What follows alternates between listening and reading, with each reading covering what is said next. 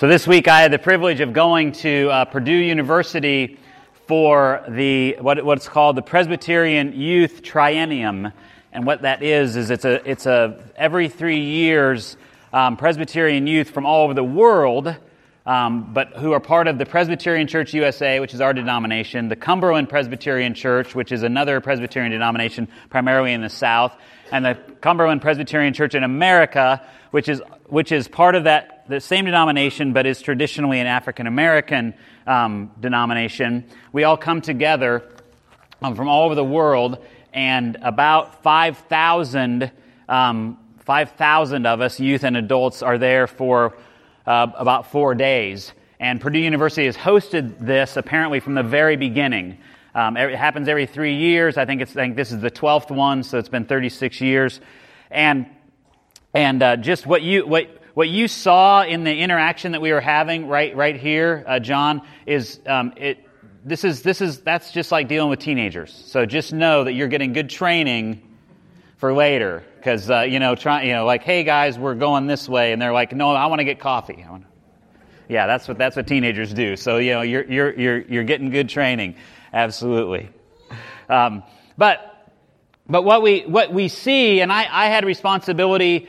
We took a group from the Presbytery of the James here, which is our presbytery, and there were 24 youth in our little contingent, and then there were 8 boys, the rest girls. There was one male adult advisor. We still don't know if he showed up or not. I kept getting demoted from adult advisor for some reason, because the other ones were three females, and of course they were very responsible, and I'm a guy, so that's just how it went. But I had responsibility for the 8 gentlemen, and as we know, in every aspect of our lives, communication is crucial.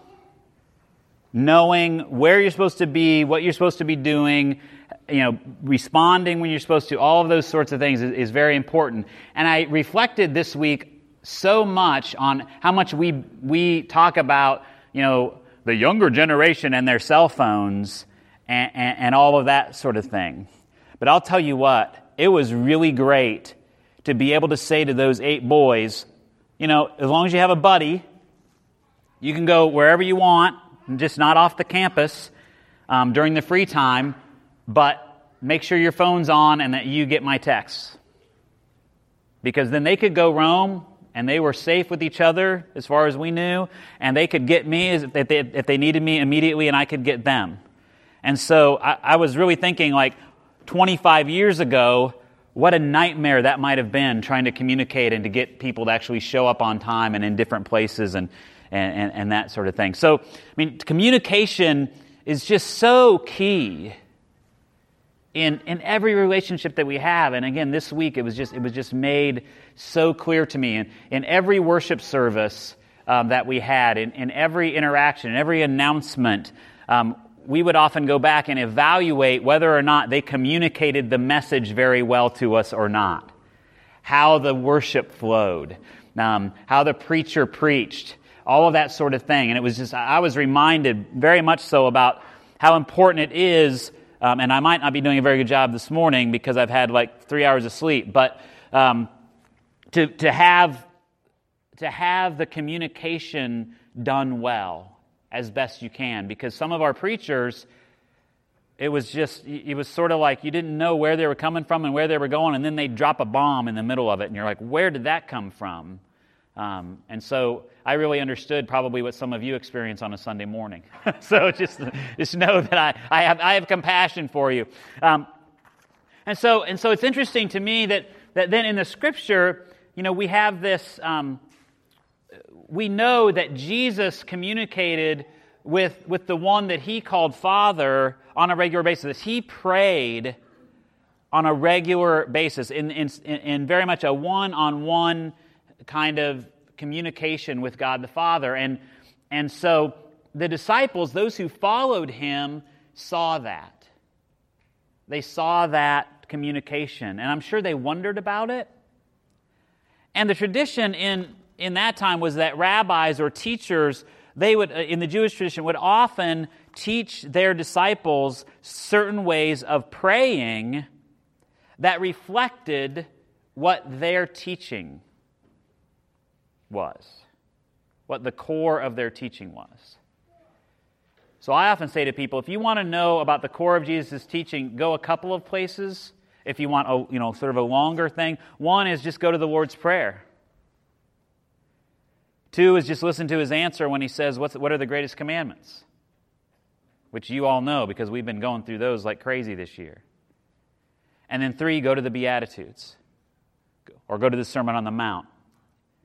Or the Sermon on the Plain in Matthew and Luke. Those are the core of his teaching. And so today we're focusing on, I'm going to read the scripture right now. This is from Luke chapter 11. It's verses 1 through 13. And so Jesus was praying in a certain place, and after he had finished, one of his disciples said to him, "Lord, teach us to pray, as John taught his disciples." So he's referencing John the Baptizer, that John had his followers, and he apparently had taught them to pray as well. And so Jesus said to them, "When you pray, say this: Father, hallowed be your name. Your kingdom come. Give us each day our daily bread. And forgive us our sins, for we ourselves forgive everyone indebted to us. And do not bring us to the time of trial." And then he said to them, "Suppose one of you has a friend, and you go to him at midnight, and you say, 'Friend, lend me 3 loaves of bread. For a friend of mine has arrived, and I have nothing to set before him.' And your friend answers from within, 'Do not bother me. The door has already been locked, and my children are with me in bed. I cannot get up and give you anything.' I tell you, even though he will not get up and give him anything because he is his friend, at least because of his persistence, he will get up and give him whatever he needs. So I say to you, ask, and it will be given to you. Search, and you will find. Knock, and the door will be opened to you. For everyone who asks receives, everyone who searches finds, and everyone who knocks, the door will be opened. Is there anyone among you who, if your child asks for a fish, will give a snake instead of a fish? Or if the child asks for an egg, will give a scorpion? If you then, who are evil, know how to give good gifts to your children, how much more will the Heavenly Father give the Holy Spirit to those who ask Him?" It's Jesus' teaching on prayer, at least in this section in Luke. It's also recorded in Matthew, which gives a little bit of a longer version of the same prayer. Just remember when you're looking at the Gospels that you're getting 4 different, sort of a kaleidoscope look at what Jesus taught. And so you get a little bit of a different version. But it really is a great foundational piece, the Lord's Prayer. What was interesting this week, and this is something that we talked about on the bus on the way home last night, I asked the youth, and these are all Presbyterian youth, and most of them go to, again, very traditional churches, Presbyterian churches, and even if they have quote-unquote contemporary services or informal services like ours, I said to them, what's the one thing we didn't do this week in worship that you do in your church, that all of us do in our church almost every single week? And it didn't take them very long to figure out what it was.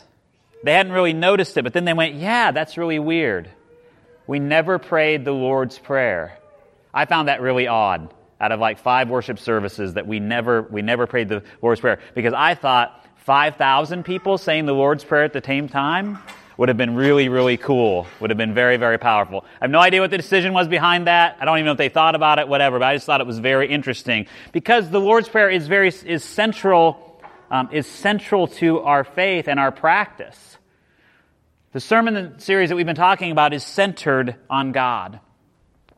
And today is talking about prayer, as you've already noted, that a life centered on God has prayer also at the center of it somehow, because it draws us closer and closer to God. I've often used the example, if you're in a relationship with someone, a loving, deeply committed relationship, and all you do is communicate with God 1 hour a week, at a particular time, I don't think that relationship is bound to last very long. We have a need to be in deep communication with each other, but especially then with God. If we're going to nurture this relationship that God has with us and we have with God, it's incumbent upon us to have some sort of centering prayer practice in our lives. Pray daily is one of the marks of discipleship that we talk about here, one of the 6 marks of discipleship that we encourage people to strive in. Again, it's not that by praying you're going to become super Christian or the prayer ninja American warrior or whatever they were saying there. That's not what it's about. But it's about cultivating and continuing in this relationship that we have with God. And it's also about changing us. It's also about changing us. Because when we say things like, "Our Father who art in heaven," we may not have a clue what that means. But what we're doing in some sense is we're reminding ourselves about who God is. And sometimes, and I like to disabuse people of the notion that heaven means that God is up there, out there, away, disinterested. If you read the Scripture when it talks about heaven, it's some other reality, but it's not off and away. It is somehow a part of what's happening here and now. It's something that we know exists but can't necessarily sense by sight or by touch. We know it by faith.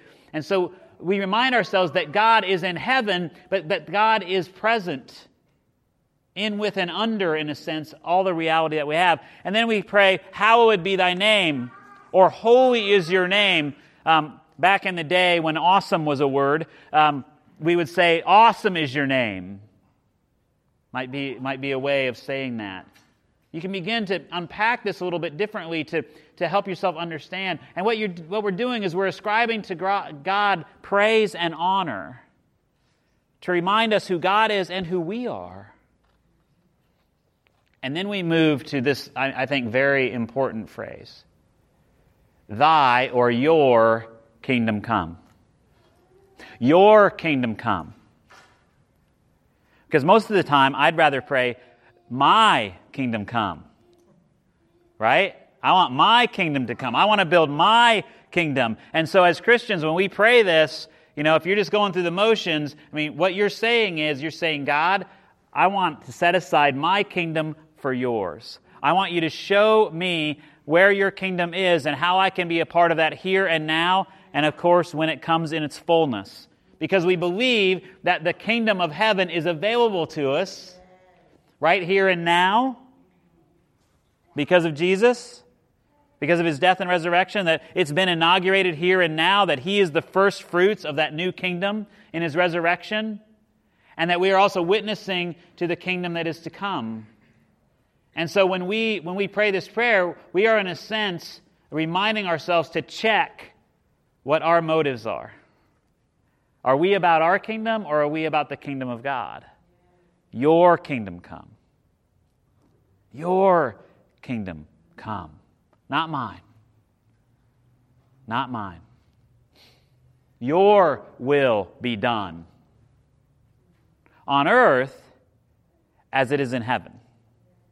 Again, there's that heaven thing. For years and years and years, and for a long time, and still in many, many denominations, it's like, "Oh, well, we're going to get your soul saved.